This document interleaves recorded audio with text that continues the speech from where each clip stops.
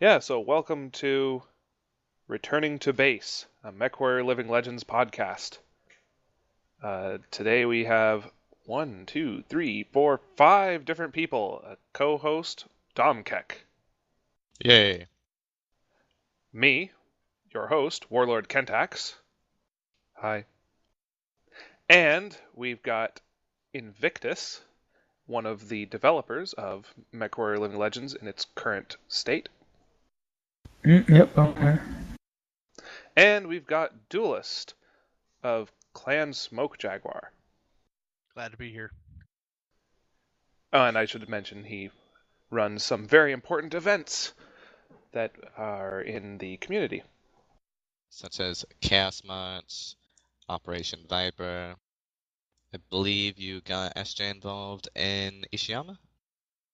Yep, we're going to give that a go. Take on 12th BR this weekend if we get everybody in there. We've also run the 3v3 in the past and the occasional clan bash. So yeah, always very busy with events.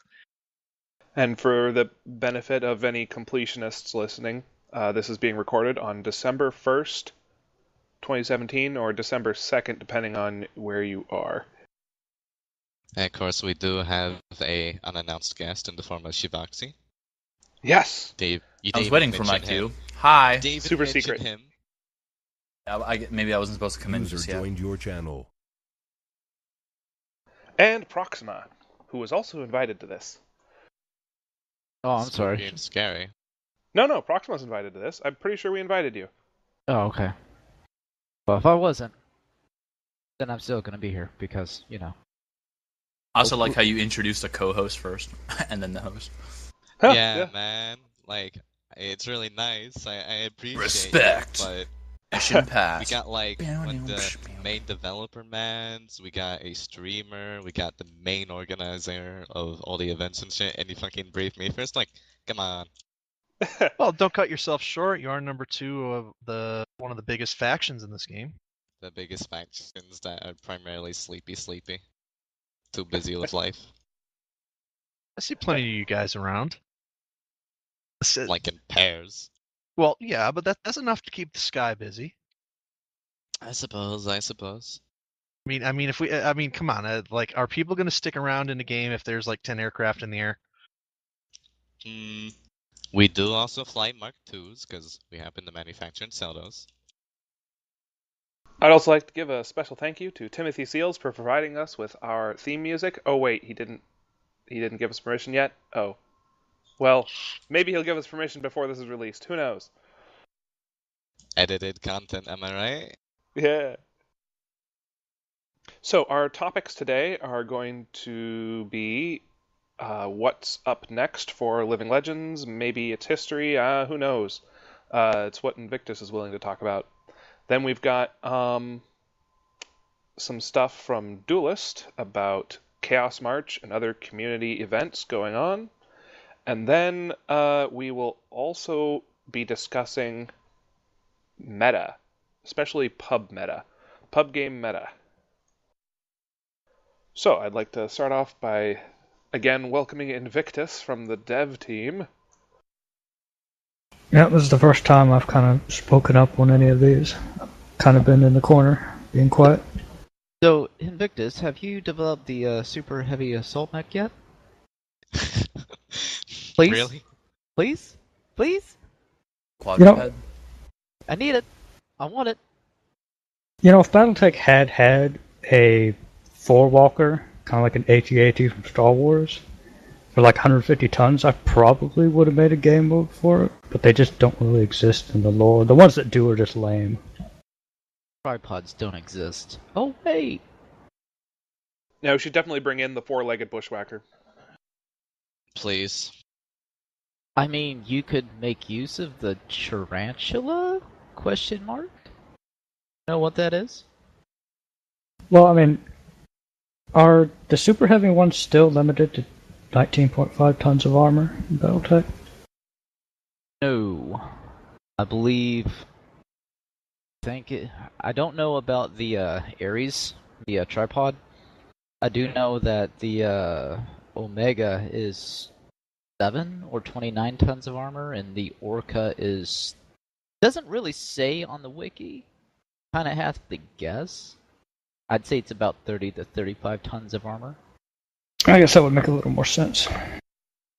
I'd never make a tripod though, because it'd be impossible to animate. 200 hours in MS Paint to bring you this still frame moving tripod. So, Invictus, you had an update recently to fix some network stuff, but before that, we had the 0.9 release, and that had the Argus and the Ebon Jaguar, right? Yes, and also the Regulator and the Rommel. The point of that patch was to get out a bunch of new vehicles, because before that, the only new vehicles we had come out with were the Avar and the Xerxes, which were both planes, and honestly, not very many people fly. So I wanted to try and get as many ground vehicles out as possible, and there should be more on the way, because it was also a learning patch. We kind of learned how to make new tanks and new hovercraft, and new mechs, if they use shared legs, are actually pretty straightforward, so there's nothing really stopping us from relatively quickly making a new mech, as long as it doesn't need a new leg set. But a mech that needs a new leg set, I think in principle we could do it. It's just it would take a lot of learning, and at this point there are so many mechs in the game, I'm hesitant to start that learning process until a lot of other holes are fixed in other areas. Like mostly bugs, or... I mean, just new assets. There's a couple light tanks I was thinking about putting in, and there's one more airplane that needs to go in, and the heavy VTOLs need to go in. There's a lot of non-mech stuff that needs to be done before a new mech with a new leg set would be called for. And even then, there are so many choices, it gets to the point to where it's more of what you want rather than what you need, because there are already almost all the roles are filled mech-wise in the game. I think the plan is to maybe have more IS light and one more clan medium, because there's no 50-tonner clan medium right now. Once you start getting into all the heavy mechs, I mean, there's so many heavy mechs, there's so many assault mechs, anyone can just go to Sarna and just pick, oh, I want this one, and they're all cool, but there's not too much justification you can get to spend all that time to create it, because of our variant system. Even though I try to keep each mech to have a certain personality to where I just won't put the exact same weapons of another mech on it, it still gets to a point where you're going to be crossing over roles so much that it's not really 100% needed for the game. It's just a nice to have. So that was like with the Owens, how you added Beagle Active Probe, Tag, and C3 to every single one of them, so that it would fill a specific role, right? That and yeah, it was trying to be more of an Owens, because it started to morph into other things. We kept putting a ton of weapons on it, and it already has the most armor easily of any of the lights, and it has very good shape for running around and not dying. So it got to the point to where it was kind of like the old Shadowcat. Really, back in the day, it was a little out of control, to where if you put the Osiris next to it, or the Raven, it was like, why am I ever going to take either of these when I could just take an Owens, because it was flat out better. One of the reasons why the Owens can fit all that is because in Battletech it had a specific amount of fixed equipment, and it was an Omni mech, so I said, well, let's just go ahead and make sure that it's required that the fixed equipment is fixed on there, because in most situations, Omni-Mechs, we don't really respect a lot of that, because we use a variant system anyway, and the only really good things you get out of Omni-Mechs in a game like this would probably be being able to repair arms and being able to switch out um, variants on the fly without having to resell, and neither of those really sound worth putting the work into. In the lore, it would be more as in a campaign over time. It would be much more flexible. But in there, like the base role of it, though, I believe battle mechs are supposed to be more flexible, but they just take way more time to customize and they're way more expensive to do so. So when you look at it, the system we use is kind of a cross between the two. But the main thing is that since we don't have a mech lab, and even if we did have a mech lab, we don't really have any overtime mechanics, like an MMO type mechanic, which is where I think mech lab would make the most sense, to where it takes time to repair and it takes time to customize as well as money. None of that really exists in the game, and there's not really a plan for any of it, so... Yeah, I was going to ask, I know why, but why isn't there a mech lab, and why isn't there a mech lab in the works for Living Legends? So there isn't a mech lab. The old Wandering Samurai, the original devs, it was on their back burner. They, from what I recall, they did kind of plan on it, but they had put it off for a long time. I remember someone on the team had created a third-party software and kind of made it a janky version of one, but it did kind of work. And so they were interested. But at the time of them wrapping things up, it was basically flat out canceled. This team, we really don't have plans for one. For one, it's a whole lot of work, and we're not quite sure how much gain we get out of it. In fact, I think the old devs, Wandering Samurai, they wanted to do it, but I think a good portion of their team, who had been around for a long time, had just seen what it had done to MechWarrior 4 and MechWarrior 3 and just said, we're just going to pass on that, because since this is a multiplayer game, basically only, there's no single player, that would kind of be the draw of Mech Lab, is really that you can just mess around with it in single player and have fun with it. So you don't have to worry about, per se, balancing it for multiplayer. So just what you're getting out of it versus the effort you're putting into it, it's not really worth it. I personally, I think you could balance it. Just because if everything around it is balanced, as long as you don't go crazy with it, it could work, but it's just not worth it. May I chime in here for a second? Absolutely. On the subject of the Mech Lab, I believe when I did my sort of live stream Q&A with Kamikaze, the original Living Legends developer, we asked him the same question about the Mech Lab thing, and he said that the way they originally wanted to sort of implement it was a system where, similar to how MechWarrior 4 had a Mech Lab, where you can only swap out, energy hardpoints for energy weapons. You couldn't like put missiles. You couldn't put missiles in your laser arm or have lasers in your catapult ear missile pods. You know what I mean? Stuff like that. So you were only going to be able to swap out the same sort of type of weapon energy for energy, but it was going to be limited more than MechWarrior 4 was. Like having a size limit, like you wouldn't be able to fit a medium laser in a small laser slot, you know what I mean? So it was going to be something like that from what I remember. I could be wrong about that, but I think that's how Kamikaze had described it. But to share my own opinion and playing the game for such a long time, because I did start playing Living Legends back in 2009 when it was really, really new. And I actually like this game better without a Mech Lab, because I think the variants do such a a good job at balancing every mech on the field and creating this role warfare.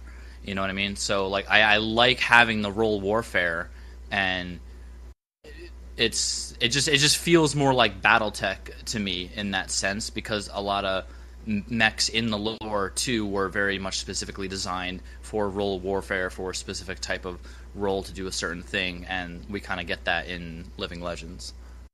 There's a counter to everything in this game. Speaking of, Invictus, are you going to implement more variants anytime soon, or is that going to be something else for a later date? To be honest, a lot of vehicles just are kind of pushing it with 8 as it is. If you are trying to think up something actually competitive and without making it start to copy itself within the same vehicle, a lot of them are really pushing it as is to where there's really not a lot left to put on it. I will say if it is a thing in the future, the first thing that needs to happen is the buy menu needs to be reworked, because it's so long already as it is, particularly the mech one, that just stuffing more and more in there probably isn't going to happen. In fact, there was a push early on when we first started to get rid of a lot of variants because the buy menu was so clogged, but we kind of decided we'll just make a base 8 and then go ahead and worry about the buy menu later. And we do have a new Flash guy, so hopefully we'll get around to that eventually. There's still the Solitaire and the Fafnir that both have less variants than the other mechs, the Fafnir having 7 and the Solitaire having 6. Yeah, both of those are kind of special cases, particularly the Fafnir. A while back, I decided that the Fafnir, in order to be the Fafnir, really needs to have big guns in the torsos. So a lot of the possibilities left require smaller guns in the torsos, like larges, like Rack 5s. Rack 5s are considered assault guns, which so are Gauss rifles, and the Fafnir has Gauss rifles, but they're considered pseudo-assault, to where you wouldn't put them where you would only consider a large, but you don't really consider it an assault either. So for instance, the Bushwhacker can have 2 Rack 5s in the arms, but the Uziel cannot. The Uziel can only have larges. So the tonnage is definitely there, because the Rack 5s are actually pretty light on the Uziel, but it's just too large for the arms. So the Fafnir has the opposite problem, where the Rack 5s are just too small, and that's kind of the reason why the Rack 5, the old 4 Rack 5 Fafnir, was removed. And so when you start actually taking rules like that into account, there really isn't a lot of options left for the Fafnir. I mean, it boats 2 of pretty much all the assault or siege weapons that are available. And I think HPPC, the new heavy PPC, kind of also falls into the Rack 5 category, to where it's kind of a pseudo-assault. So it really wouldn't count. Just put double thumper on it. Or you can put 2 Hack 40s. Hack 40s class. That would be insane. As far as Hag goes, I still don't have any plans to make dual Hags. I will say I might tighten up the spread a little bit, because it is a little sandpapery at longer ranges, but we'll see. An idea for the reworking the menu, and like, you know, how you said there's just this huge list of mechs, especially. You could sort of categorize things in a way by, you know, light, medium, heavy, assault, so people just like switch, you know, choose the category they want, because usually when you're at a certain point in C-Bills, you know, like what weight class of mech you're probably going to go for at that point. Anything else in the works that our listeners should know about? Well, the main goal at this point, from here on out, besides just putting in new vehicles whenever we're done with them, is to rework all the battle armor. It's something that the old devs didn't have a time to complete. And we've also put it off for a long time, because there really isn't a system in place to get them in smoothly. We're going to have to do it from scratch. The Elemental and the Longinus that are in the game are basically just replacing the Crisis suits for the North Koreans and the Americans. It's really, really basic and really, really placeholder. In fact, most all of their stats are still in the C code, which is in the kernel files. So we would have to recompile it every time that we wanted to make a change, which just isn't really going to happen. So we have to rip all that into scripts, which is what the vehicles use, and it still has to interact with the buy system and everything. There's just so much infrastructure that needs to be built around it first, that it's going to be sort of a long-term thing.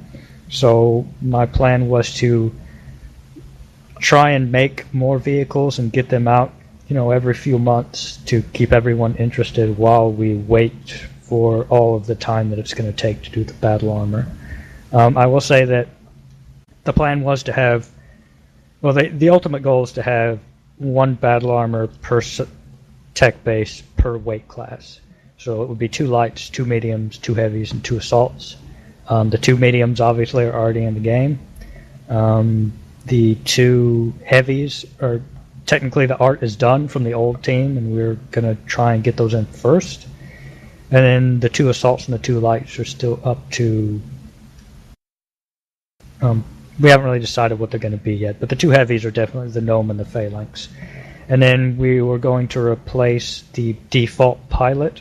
They won't be the Elemental or the Longinus anymore, but rather they'll be the old Nighthawk suit, which are what battle armor and the lore are basically based off of, and both Clan and IS will share that, and that will be the basic pilot suit that will probably have a little rifle, maybe a satchel charge he can throw, and a pistol or something basic that isn't as ridiculously squishy as just a regular pilot would be, but definitely not going to be considered a full-fledged battle armor. Even the light battle armor you'll have to pay for.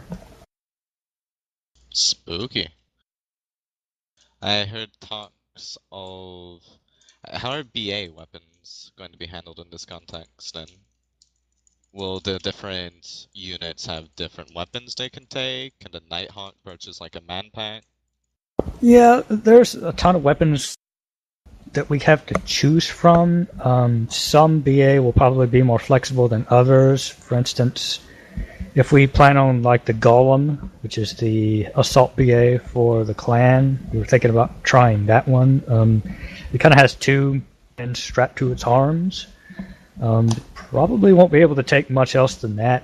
I can't see a Golem going around with like 1 laser. It'll probably need to dual wield, but there are a ton of different options that we could go with.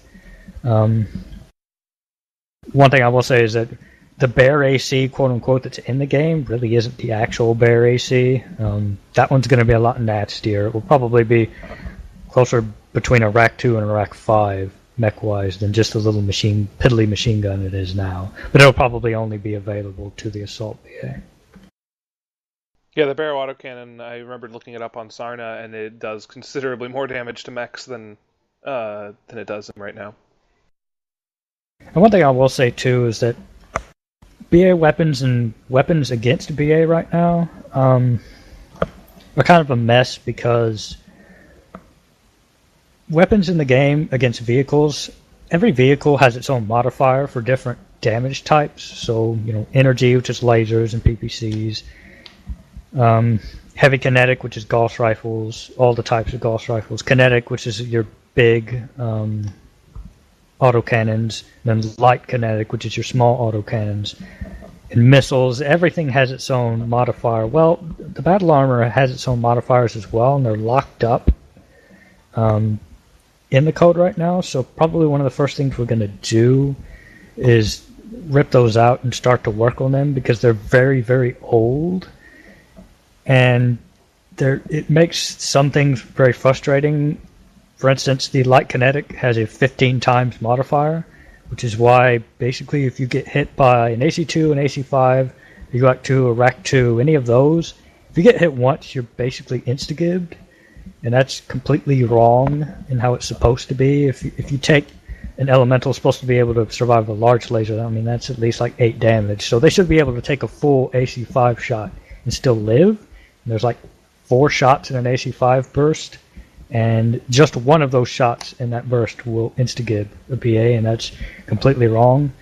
And I think that's part of the reason why BA feels so squishy right now, that some weapons are just completely broken, like the new Hag. Each one's supposed to do 1 damage. So Hag 20 does 20 shots, each 1 damage. It should take at least 5 shots to kill a BA. right now it just insta-gives them in one shot. So it's just been getting worse. Each release we have tries to make the weapons that are not as used better. So all the weapons are getting better, and that's good, but they're all getting ridiculously good at killing BA now. But why does it insta-give them? Because there's a very large modifier for some types. So for like the light kinetic, it's 15, I think. I think it's 9 for heavy kinetic. Where did this modifier come from? And can you change it? We can, but it would change for all the BA equally, and we didn't want to do that, so we kind of have to pull it out of the code into the scripts so we can assign modifiers to each suit individually. Was this something that the original Living Legends did on purpose to sort of maybe nerf BA a little bit? Yeah, they wanted specific weapons to be better at it. I think usually the weapons that were good at AA, so like your racks and your those were kind of the same things that were meant to be at BBA. Right. I mean, I guess if you want to think about it from a technical standpoint, it could make sense that big of a projectile at that velocity hitting a human-sized object would kind of snap it in half. You know, wouldn't you think? Yeah, it really depends. For stuff like that, I try to keep towards the lore. So yeah, they're a lot tougher versus some things than they should be. I think for lasers, they're about right. I'm fine with either way it is, as long as it's still balanced in the game. That's pretty much what I care about, even if it's not exactly right onto the lore. And I mean, it already isn't. You know, being able to jump into a cockpit while wearing your BA suit and then jump back out again. I know that's not how it's supposed to be, but it makes for balanced gameplay. You know, and that's kind of like, I like having fun. I think is important to put first over lore. You got to make it work for a game and make it fun. Yeah, once we get all the BA in, and then the little pilot suit, the days of bringing BA into vehicles will basically be gone. You'll just default back into the pilot suit, and it'll probably warn you. We're not quite sure if it's going to disallow you to enter, or if it will just kind of be like BA weapons are now. It will be understood that they will be removed if you go into a vehicle. I remember back in the day when the weapons weren't removed when you got into mechs, and so here, after working for a minute and a half trying to kill an Atlas with my light mech running around it in circles, I finally managed to get it down. I almost kill it, and then they eject and start shooting at me with a heavy micro laser. Heavy laser. And I will say that probably for my intent, some weapons are doing way too much damage for BA, but they're also way too easy to kill. So I kind of want to slow it down a bit, kind of like the rest of the game is, where you have more time to do decisions rather than you're just going to run out there and hope you don't get insta-gibbed. I think probably the heavies and assaults will do about the damage that a full micro heavy PPC C8 throwing elemental can do now, while the elemental itself will probably be slowed down in its damage, but I'm planning on making it more maneuverable so it's not so floaty. That way if you accidentally jump jet into the sky, you're not just going to float there and die horribly. Give it some actual effects of gravity, eh? And we're also trying to remove a lot of the bugs. I think, unlike some of the vehicle bugs and some of like the game crashing bugs, which are going to be really, really hard to hunt down, if at all, I think a lot of the BA bugs are pretty fixable. Alright, well, I think that's probably enough for now on the development end of things. Thanks for talking with us, Invictus. You're welcome to stick around and comment on things as you see fit. Yeah, thanks very much for talking, mate. Alright, so I would like to welcome our next speaker, Duelist. I already welcomed you earlier, but welcome yet again. Well, now I feel double welcome. Thank you for that. Hey, no problem, man. Well, what do I do in Living Legends? I'll leave it in the show notes. MEKmaster.com is the centralized stuff that I do. I help to run Clan Smoke Jaguar, sj.mekmaster.com if anybody ever wanted to look. But outside of that, I have been trying to work alongside a few awesome people through the years to put on events for us, and our main event is Chaos March. What is Chaos March? Well, for the past couple of years, we've run 3 different forms of it, but our latest one, it's a ongoing planetary capture campaign that's played by 6 factions, led by 6 different leaders. Although we're down to 5 now, 4 actually, and each team every weekend attacks one of 63 planets for domination of a star map, and it's great because people can come in and we can play as little as 8 players. We can play as many as 40, and basically you can show up and be as simple as, I'd like to play today, tell me what to do, and somebody says, okay, go to the server, play that. You can try to lead the group of teams. You can be a drop commander and try to command the forces. You can try to be the guy that runs all the chess pieces and runs one of those 4 teams all over the star map, or you can also do what I do and just be a support end of the role and be a referee and these type. There every weekend, and I'd like to have lots of fun with it.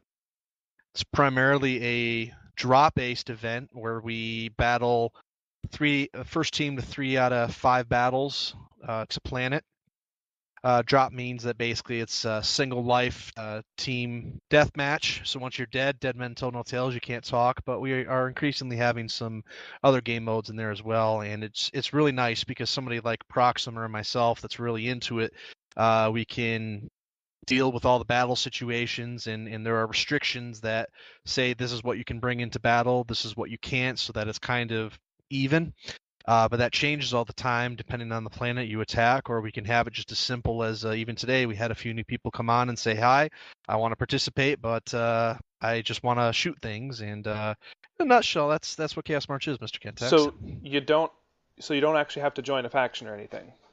No, that's a nice thing that we've done about it, is that if you want to pledge allegiance to the Capellan Commonalty, Tikhonov Task Force, Blakis, or Site Protectorate, you can, and we'll always put you with that team when we can. But otherwise, we are real flexible. Sometimes we have 14 people show up, sometimes we have 8, sometimes it's 20, and then we just break up the teams evenly on numbers, and you can play for whatever team you want in a week.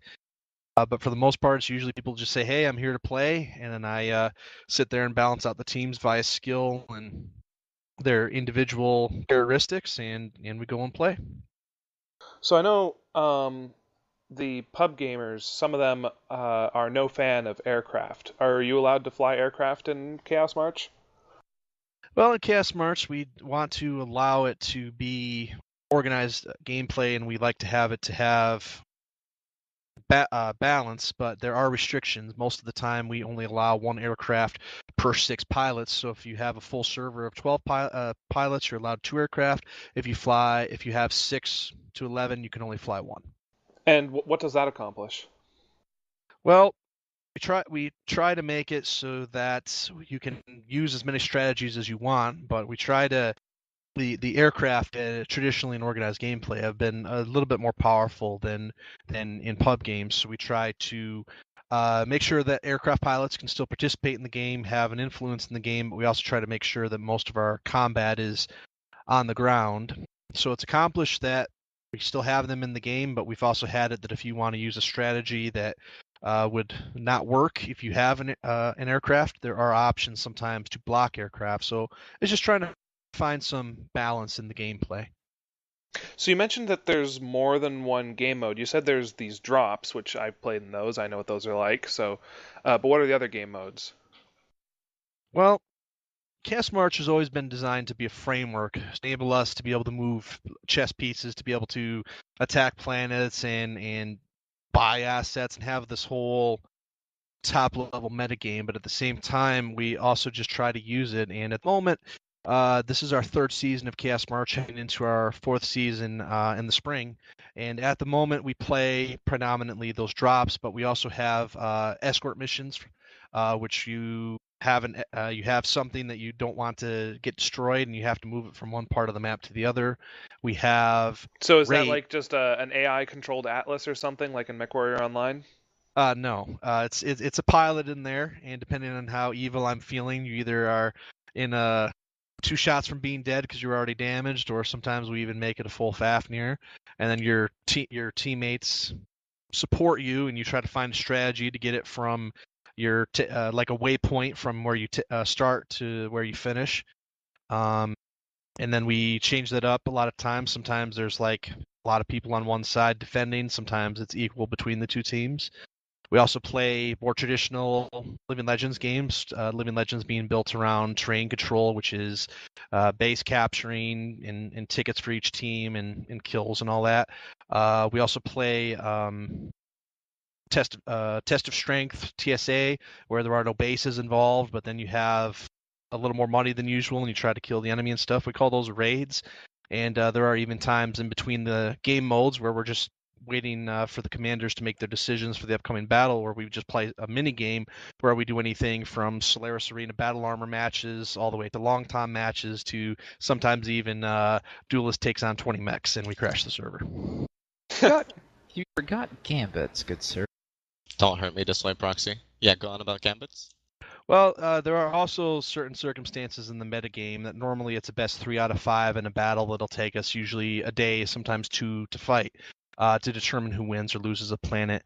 But there are also, if the two teams attack head-on against each other along the same route between the two planets, it's a best of 7, in which we basically kind of throw the kitchen sink included, and it's a best of 7 battle royale, and we've been having a lot of them recently, in which we've got 7 straight battles of ridiculous amounts of tonnage and stuff that you can bring. Versus Scythe.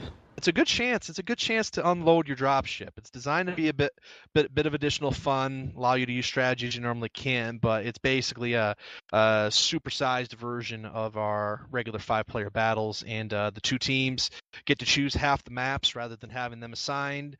And then there are usually more loosened battle standards that still allow organized and fair gameplay, but in which you might be able to get away with using couple more assault mechs versus the mediums that you might usually use. And then the nice thing about that is that whoever wins that, we combine 2 turns into one, so that the team that wins automatically defends their planet and automatically takes the planet that they captured, and that saves us 7 maps versus 10. So it's a high stakes battle and can be quite a bit of fun. Well, wonderful.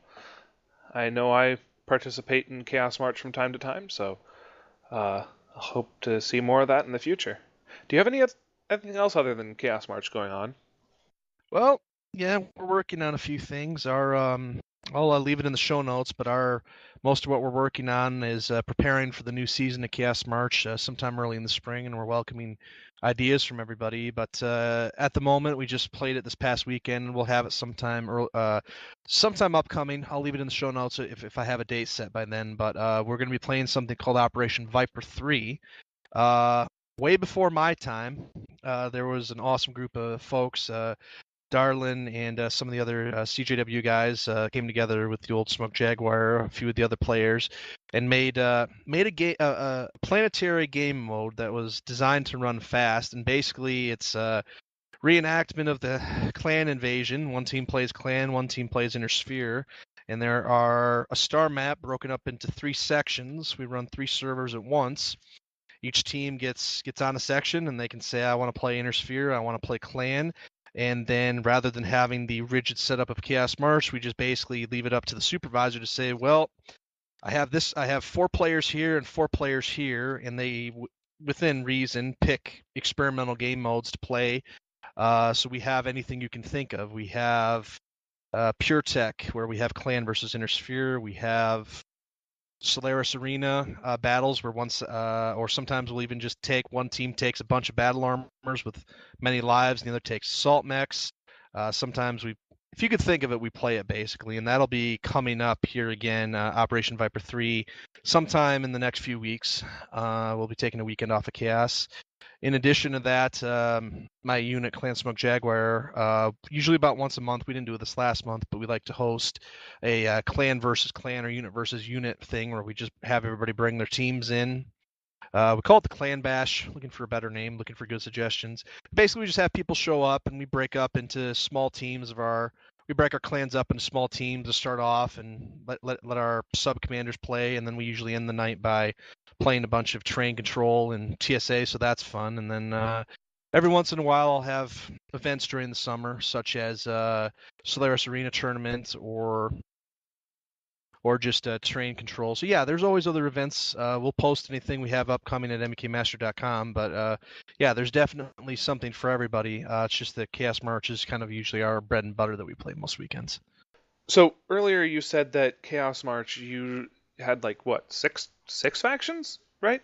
But then you said something about 4. What's happened is that Chaos March, the current star map, has been played. We just celebrated our 1-year anniversary back on October 31st, and during that time, we started with 5 factions, and one of them, the Duchy of Small, was defeated.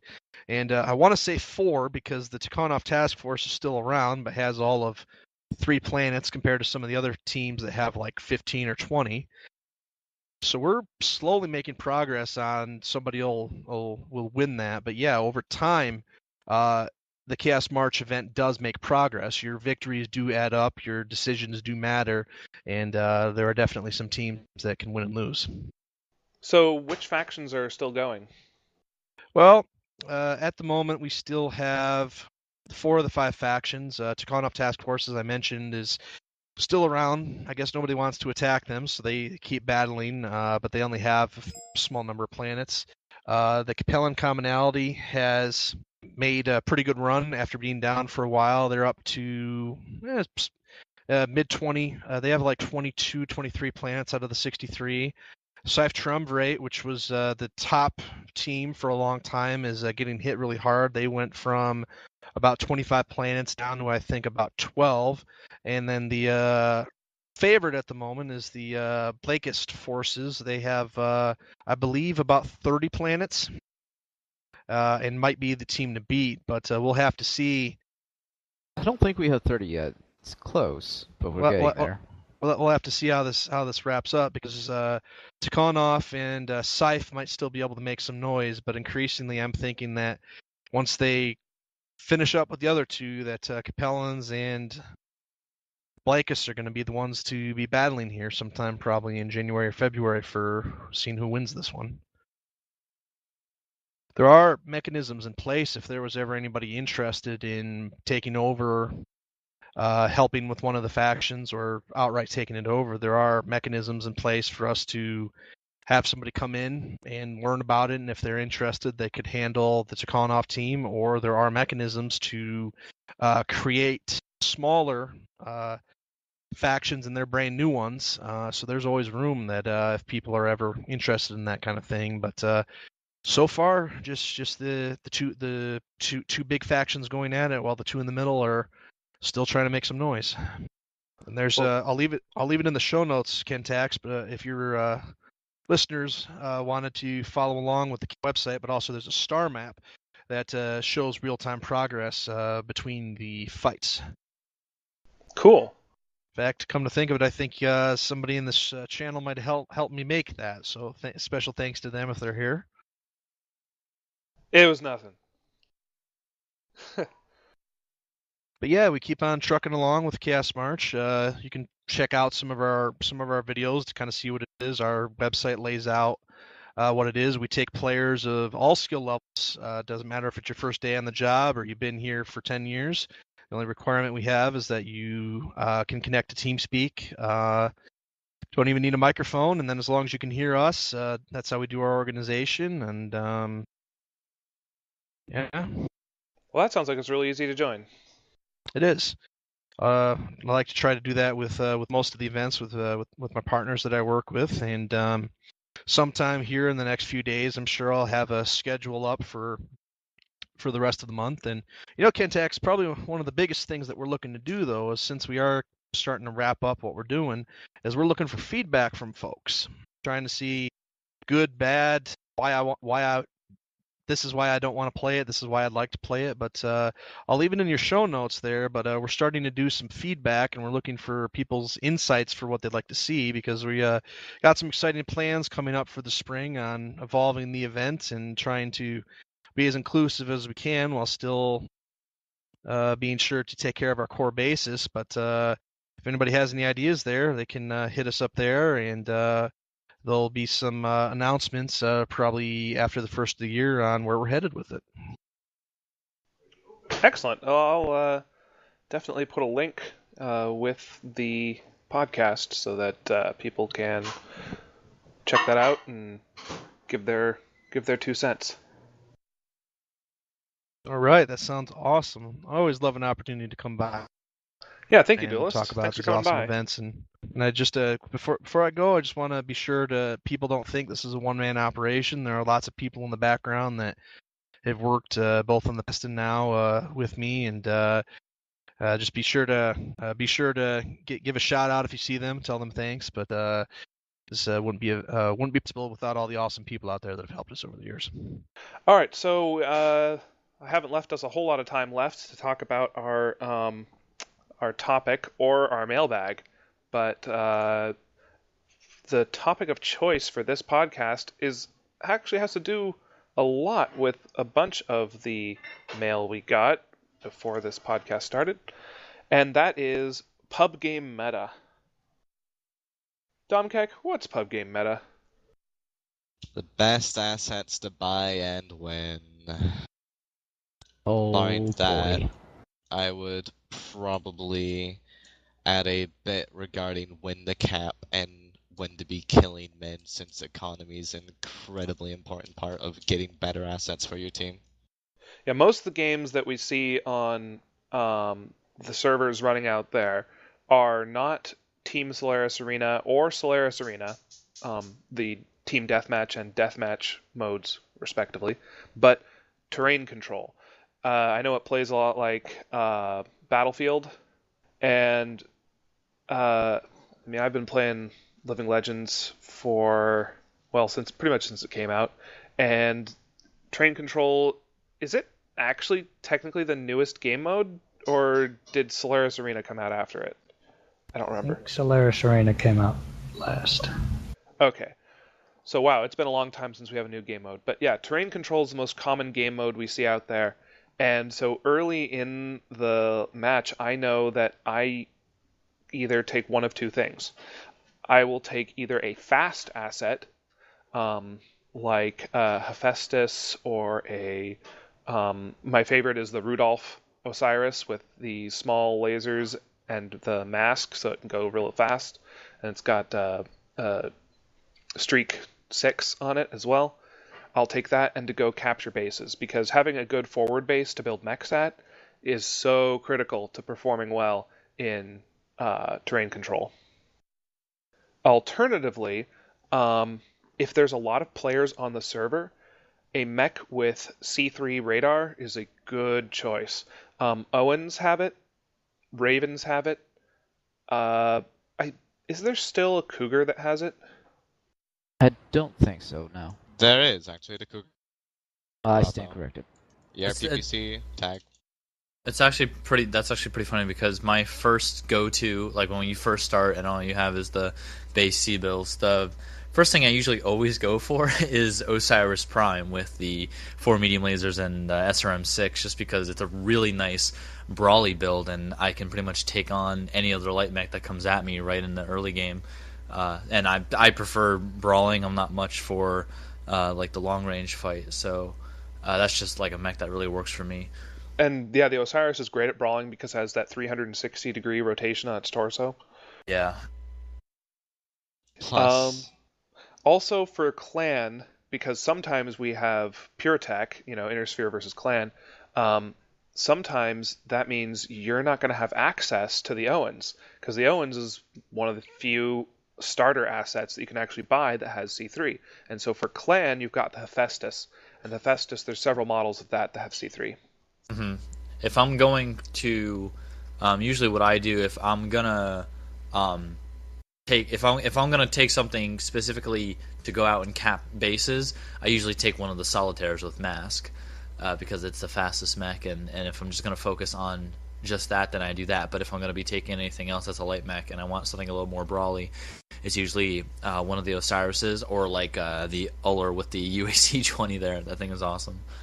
Oh yeah, you're right. I forgot to mention the solitaire. Yeah, there's the two different solitaires with masks. There's the one that has flamers and the high explosive advanced tactical missiles. Mm-hmm. That one I think is probably the better of the two, but it doesn't have as many heat sinks, so it can't use the mask for quite as long as the large laser solitaire. But they're both great options for capturing bases, and they're good late game too. I know people might be quick to discount lights late game because they die so easily, but late game when you need to capture a base and your enemy isn't like budging at all from in front of your base, you can streak by them in a light mech sometimes, get around them, and go capture a base on the opposite side of the map, and they'll have no opportunity to stop you. Something else that people really don't take in consideration is weapon loadouts on the assets they take. Or rather, taking assets with certain weapons. I understand that someone's favorite asset might be, I don't know, an Uller or maybe a tank, but those Ullers or tanks, the only thing they can afford is, say, missiles. You don't want to take missiles on a map where everything is close range. You don't want to take, say, long-range weaponry in a close-range brawl, unless if you know you're going to win. And you don't want to take brawl stuff into a long-range poke fest where the pokers are currently hitting you. For example, the Owens with the MRM-10s. It's a great moneymaker early game, but there's one problem with it, and that's MRMs are hard to use. You can try and point them, you can try and lead them, and unless you're really experienced with them, you're likely to miss. And that's especially problematic when you're shooting against another light mech, which is what you're going to be doing in the early game. So that Owens, I think in some ways it's better at helping you get more C-bills if you're starting a little bit later in the round and there's like your enemies in mediums, heavies, and assaults, because then those MRMs are almost guaranteed to hit against an assault. Oh, and I guess I didn't mention what C3 even does. So C3 is a radar sharing electronics package. I believe it weighs 2 tons, and so it does take it's a big hit on light mechs to have to carry that. But it gives you a small amount of C-bills every time a friendly mech or asset of any kind, tank or otherwise, does something within, I believe, within 1,000 meters of you. So if they do something good, then you will get C-bills. And I think there's also a passive C-bill boost just for being in range of your allies, but it's not much at all. It's just a small trickle.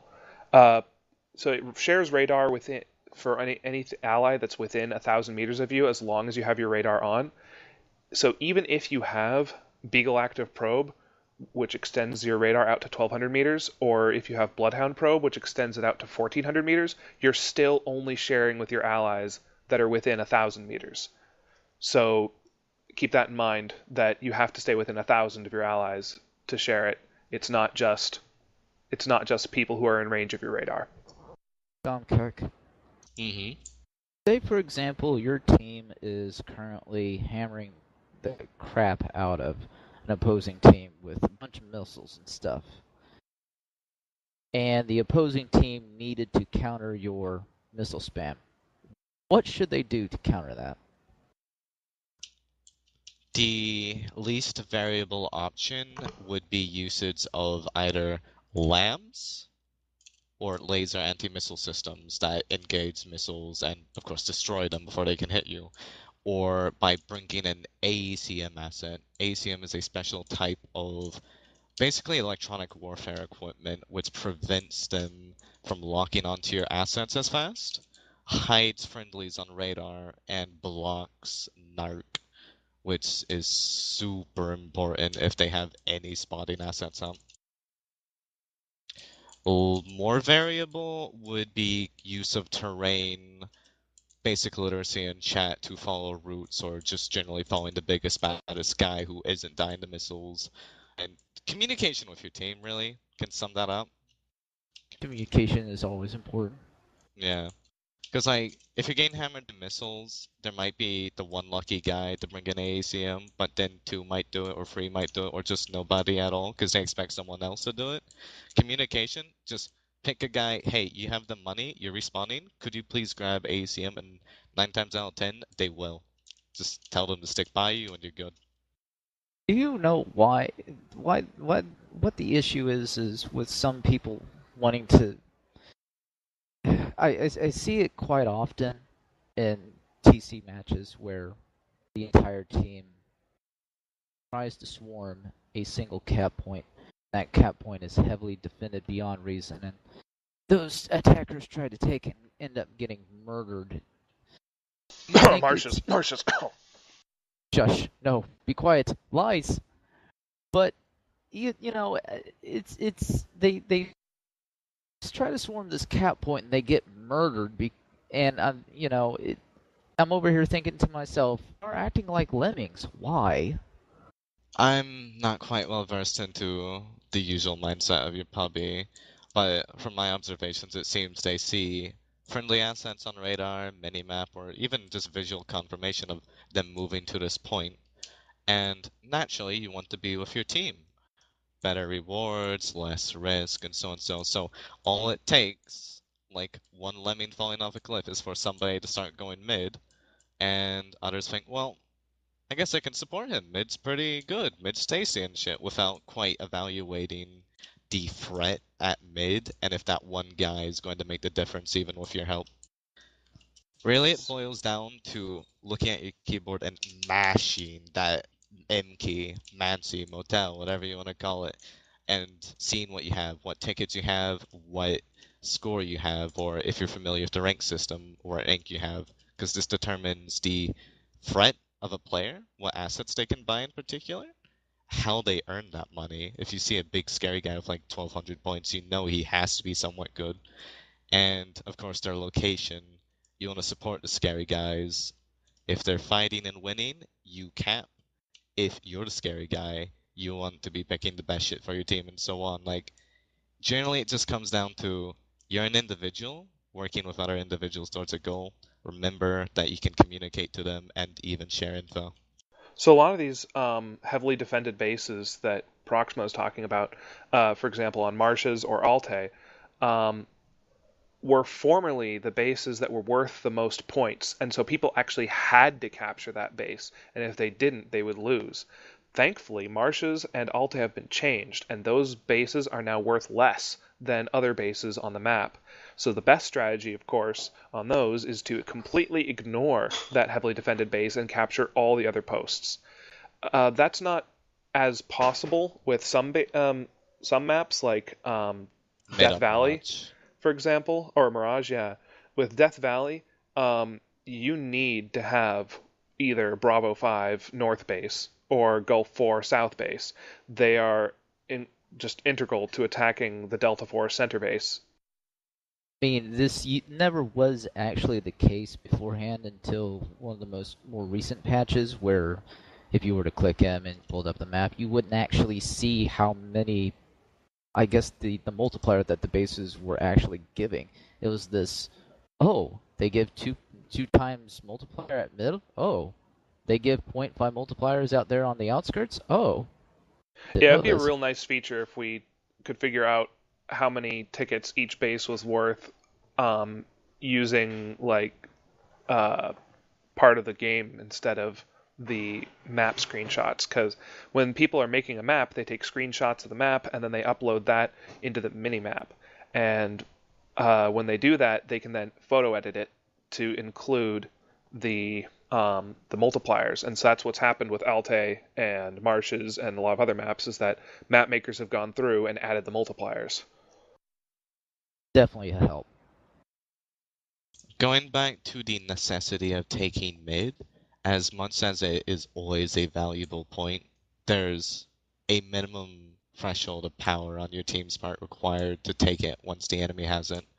Because presumably, Team A fights Team B, Team A wins, go back RTB, they have mid, they all buy better assets or repair and regroup, right? Team A is now at an inherent advantage, and Team B might not have ranked up or gotten anything useful out of it. So if Team B just goes back in, they're going to die on better assets. This is where you should split up, groups of 2, groups of 3, and start capping, as that money value is the same for everyone capping. You all get like the equal amount of money and shit. So getting a bunch of people ranked up, even if it's slightly mediocre assets than Team B has, is still way safer and generally more beneficial than suiciding on Team A until something happens, until they make a catastrophic mistake. You should never give your enemy that agency. Never let them make the first mistake. You should do the best you can on your own end. Yeah, so one thing that is important to know about some maps, and that it's good to try and find out about it, is whether or not the central base has mech construction facilities, and whether or not it has repairs, and whether or not it has ammo. So these bases, it's important to know how much they're worth, not just with the tickets, but whether they have mech facilities and things like that. Because if the central base has both repairs and mech bays, it is going to be so difficult to capture it. Your enemy is going to they're going to respawn there. They're going to build their tanks, because tanks are great at point defense. They'll build a Demolisher, a Morrigu, a Partisan Bravo, a Partisan Alpha, just a Hewitt. So many other different assets are available for defense. Now, in Alte, for example, it's got 65-ton max on its mech bay, and it has no repairs. So eventually you probably will whittle them down, especially if you're getting into bigger mechs. But it's still not worth it, because it's only worth half as much as a regular base. It's better to capture the base that's adjacent to it, or bypassing it completely and heading to the opposite side of the map. I will say, as one of the more casual players, I guess, because I don't play that often, that having the updated mini-maps with the letting us know like what the multiplier is on the base, and if there's a repair bay there or a mech bay there, and we can actually buy stuff there, and how, what it goes up to. Like maybe we can only buy up to mediums or only up to heavies. Having that info right on the mini-map is extremely useful. So whoever's idea that was, thank you, because that's like super awesome to see that. I believe that was who was the mapper who did that? Do you remember, Invictus? Started as a custom map, didn't it? I believe it's Ivan who's been doing it, updating the official maps with that. Oh, okay, yeah, it would be Ivan. Or Yvonne. So, another thing that we see a lot of in pub games is ejecting. A lot of ejecting. And there's a couple reasons why this is bad, and maybe only one reason why it's ever good, or two reasons. The bad reason, or the reason why you don't want to do it, is because as a battle armor, you're actually worth 2 tickets.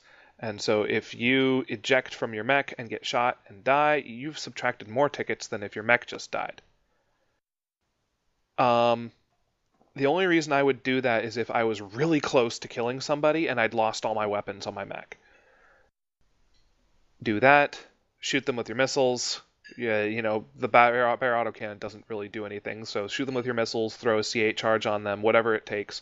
And if you can actually make that kill, then it's worth it. But if you can't, if you're nowhere close to that kill, it's not worth it. The only other reason I would do it is if there's a base really nearby that I could potentially cap, where I'm not going to instantly get killed by the guy who's destroying my mech. Or just hold the map, or hold the base, and just run around and deny him the kill, because if you can keep the base, then someone else can spawn and kill him. Yeah. Here's the thing, though, about ejecting, too. When you eject, and you're kind of newish to the game, or you're just not that good,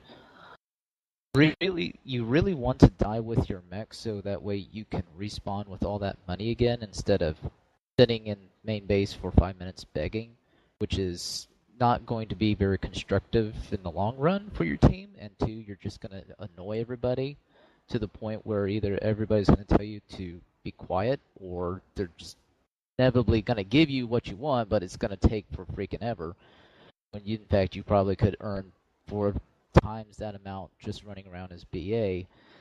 And if your team is currently under a lot of pressure by the enemy team, it's kind of important to actually get back out into the field in a rather quick manner to go support your allies. Yeah, I've actually seen a number of experienced terrain control players destroy a mech and then see the ejected battle armor shooting at them and launching missiles and stuff, and they'll just take one look at him and they'll run away and they'll leave him there in the middle of nowhere where they can't contribute to the battle at all. And of course, if you suicide, you are subtracting score from yourself. Right. So people don't want to have to suicide like that. And one really common misconception is that your money goes away when you die. It doesn't. The only time that your C-bill total when you come back to life will be different from what you died with is if you're getting more money. Yeah, if your rank is higher and your starting money is higher than your current money, then you'll start with just more money.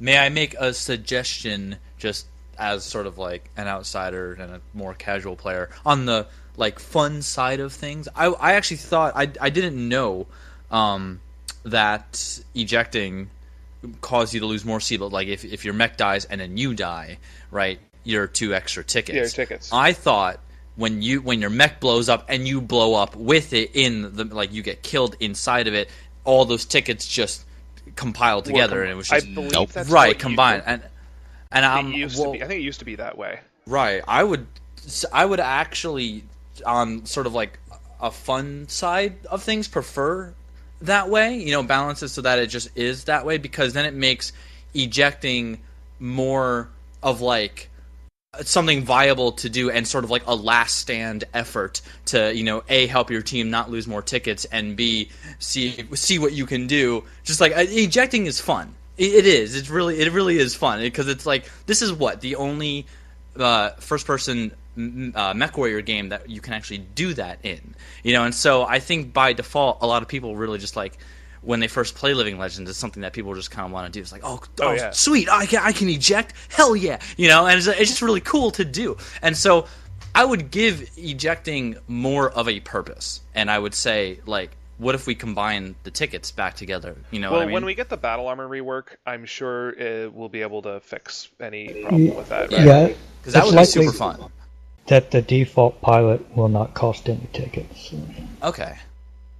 I think the only time that's actually really good to eject is, yes, as Kentex said, is if you're about to die and your opponent's like just there to dying and your 2 SRMs are gonna finish them off, then yeah, go for it. Or if you've been raking in a shit ton of money, you're trying to get back to base, you're defending it from enemies, your mech, you eject from your mech, it blows up, but you are able to get back to base rather quickly and rebuy a asset and then go back into the field again. There have been several cases actually where I've been, you know, like my money is way higher than my starting money, and I am able to eject and get back to base safely. It's rare, but it does happen, and especially if what's better to do it is, I find, is better not to eject while you're in the middle of a fight and about to die, but rather slip away from the fight if you can, and, you know, eject later, because you know they're coming after you and you're not going to be able to outrun them. But eject later, let your mech that's sitting there be a distraction while you slip away back to base, and I've done that as well. I think by far the most effective strategy for abandoning my mechs has been, I have all the money in the world, I'm next to a factory, and this mech either has a mask or movement tank, in which case I'll set it sailing full speed in whatever direction, eject the opposite way, and just buy another asset and keep holding that point. But beyond that, it's almost utterly worthless. And in case of serming someone, if there's a single lambs within so-and-so meters, it's going to intercept both serms, and you're just going to be sitting there looking at their black CT trying to bear hunter them, and you're going to get gatted. Yeah. No ands, ifs, or buts. Yeah, it could take minutes, literally minutes, to wear them down with the bear autocannon. Now, if you did take out their side torso on Inner Spear, XL Engine sends 2 times damage to the CT. it'll take only a minute compared to your 2 minutes and so on. Yeah. So here's a question. With the current meta, let's say you've just barely broken out of the starting tier. So instead of spawning with what's the current one? 47k? Is that the start? 43. 43? 43. Yeah, let's say you've got up to 49, which is this, I believe, the second tier. What do you get? There's like, I want to say maybe 10, 12 assets that become available, but they're mostly, it's the Owens, Rulers, Osiris's, the Ravens, all the Chevys, all the, I wouldn't say not the Ares, all the Chevys, all the Hephaestuses. So that gives you access to the Goss Uller and the UAC 20 Uller? Correct. Mhm. And then you've got some Ares, three Ares tanks. 3 Ares, 1 Cougar. No. You don't even Cougars get aren't the even first open up Cougar, yet. do you? No, not even the first Cougar. So the Cougars are not open up yet. And I think you get access to a Chimera? 2 or 3. 2 or You 3, get the Puma and the Golf Hollanders. as well.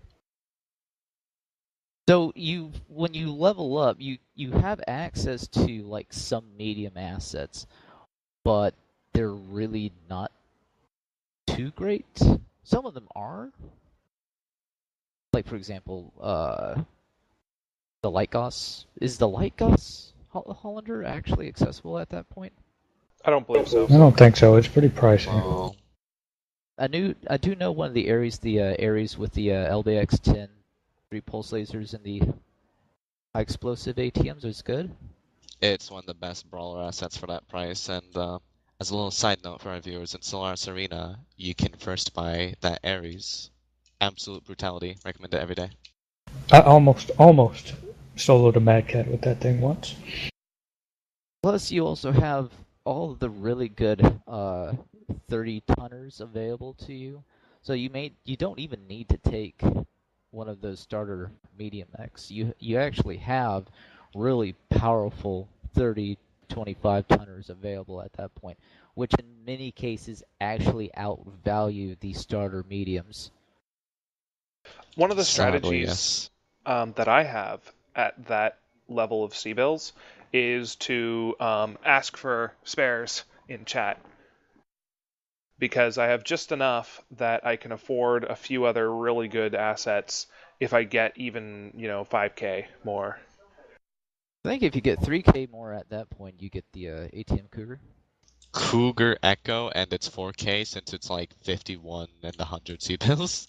You can also get the Partisan Alpha at that level. That's the quad LBX-5 Partisan that has Guardian electronic countermeasures. Excellent for point defense, but its mobility. Yeah, very it goes limited. fast, but it's a tank. Don't forget the early VTOLs. The earlier you can get a VTOL, the better it is, to the point to where it's almost overpowered, but that's balanced out by their extreme drop-off early game. In fact, regarding that, a not so uncommon strategy is to simply buy a cheap Solitaire or whatever not Hephaestus, say Osiris, and give one of your mates 10k, or at least almost 10k. Tell them to buy a VTOL. Tell them to capture it. They will have a fantastic time of Thanes, and the Osiris's aren't bad, not by any stretch. Yeah, really, not anymore. They used to be terrible, but now they're definitely viable. Yeah. In fact, one of the most competitive Brawly assets for just sticking on a point is the Osiris Alpha with its free medium X pulse lasers and Streak Serum 4. You can give someone about 9600 with that, have them pop a VTOL, and you just go in. Good time for everyone, eh? Yeah. And don't be shy to ask for C-Bills, because this game is a cooperative game. It is not it's not a single player, or it's not so much of a self-serving experience. I know in other games you're like, oh, stop begging, but no, in this game it's really important to share your C-Bills. Your team will do just phenomenally better if you ask and you give. Don't sit there and panhandle for 10 minutes, though. Right, You're yeah. not helping. Be useful. Yeah, don't Also, beg. one thing to watch out for is that do not ask for a donation while you are dead. If you receive a donation while you're dead, at this point, the money just disappears into the Ethereum. Yeah, we need to fix that. So, if you want like a good brawler at the sort of like what's the next C-bill level after that? 53K? 54. Yeah, 54. Yeah, what are you going for there? Well, you get more of the mediums available. Better Chimeras, better Hollanders. You get access to some of the early 50-tonners, and I think 1 or 2 55-tonners. Not that early. Not that early, okay. But yeah, some of the 50-tonners, things like the Uziels, tanks, you get access to more Ares tanks, such as the Ares with the Ultra 10 and the 2 SRMs, which is absurdly disgusting. Yeah. I think the Rack Partisan? No, the Rack Partisan's not available yet. No. Yeah, it's 59K. You get access to the Eponas. I think one of the ones that you can get is the Ultra 10 Flamer one. Yep, UAC 10, Slammer, Eponia, and I don't think it has Gecko, but it does have the optics. It does. But the value of the mediums like Chimera with PPC and MRMs is really good. You get basically most of the Hollanders, like the Ultra 20 Hollander, which is a little bit more survivable than the Uller with the Ultra 20. And I think it's got jump jets too. UAC 21 does not. Bah. So before we go on about any more of that, like, you know, pay scale by pay scale thing, Proxima, what's sort of a typical game for you? What do you start in? When do you sell? Stuff like that. A typical game for me. When I first join in, depending on what the map is, I will usually, let's say for example, it's a open map like Death Valley. I'll use Death Valley as an example. I'll usually hop into the Festus Gamma, which is 2 medium lasers and ATMs, which is actually really, really, really good, provided that you stay at a optimal range of about 500 meters from your target. It's got a low profile, and you can actually, because you're low profile, you're not as targeted per se by other assets. People really do tend to focus things with legs for some strange reason. Looks like bigger people. This is true. A lot of times, I've been playing this game for about 2.5 years now, so I know how to survive and not die.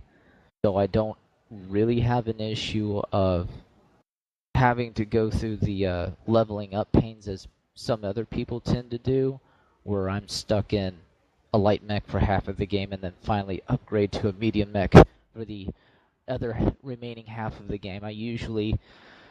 I want to say maybe 15-20 minutes of me fighting, capping, and killing. I can actually afford most assault mechs after about 15-20 minutes with just that Hephaestus. Moving on to, say, a medium to close range map, usually it's... No, of course I'm not going to take that kind of Hephaestus. I may take the Uller with the heavy large SRM6s. The Uller Prime, I may take the Owens with the MRMs, I may take the Festus with the large lasers and SRMs, even the Osiris Prime for that matter, something just to change it up and not make it so boring. But at the same time, drawing up on my experience, I typically will, fight cap and do all of that stuff, give the team some bits and pieces of information, go back, repair, keep fighting until I am able to afford something bigger, which usually again takes about 15-20 minutes. Well, thanks for that, Proxima, and thanks again, Shivoxy, for coming in and offering us a unique perspective on all this. And Yep. thanks, Duelist, for telling us about all this Chaos Anytime. March and organized forward to- stuff. Look forward to Yeah. listening to it.